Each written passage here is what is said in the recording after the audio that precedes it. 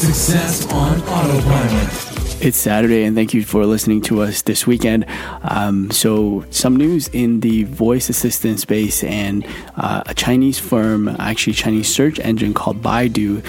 If you've been to China, that's the search engine equivalent to Google. But they also actually manufacture smart speakers, and their smart speaker is called Xiaodu, and it's just passed actually Google's in terms of the smart speaker market, and became second place right behind Amazon Echo devices and Amazon Alexa.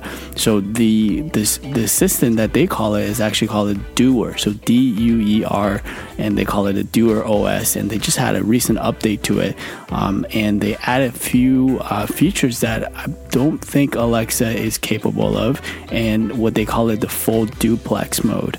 And what this does is that the device can actually understand in the real time when to reply and also follow through on commands and when not to do that.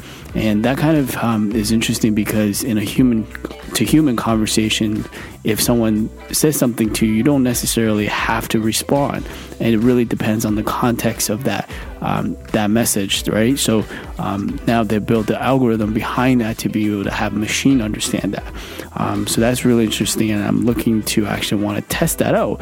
Except the Xiaodu devices are not available here in the U.S., so I'll probably have to go over to China to pick one of these up and see if we could bring it back to the U.S. and test this out. But really interesting stuff, and the device itself actually only costs about $28 US dollars.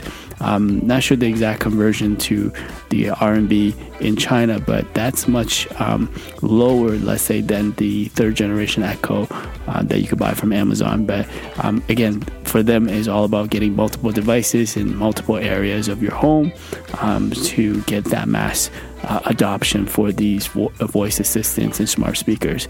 So just want to share that quick news with you guys, and I'll speak to you tomorrow on Sunday. AboutEmployee.com/briefing.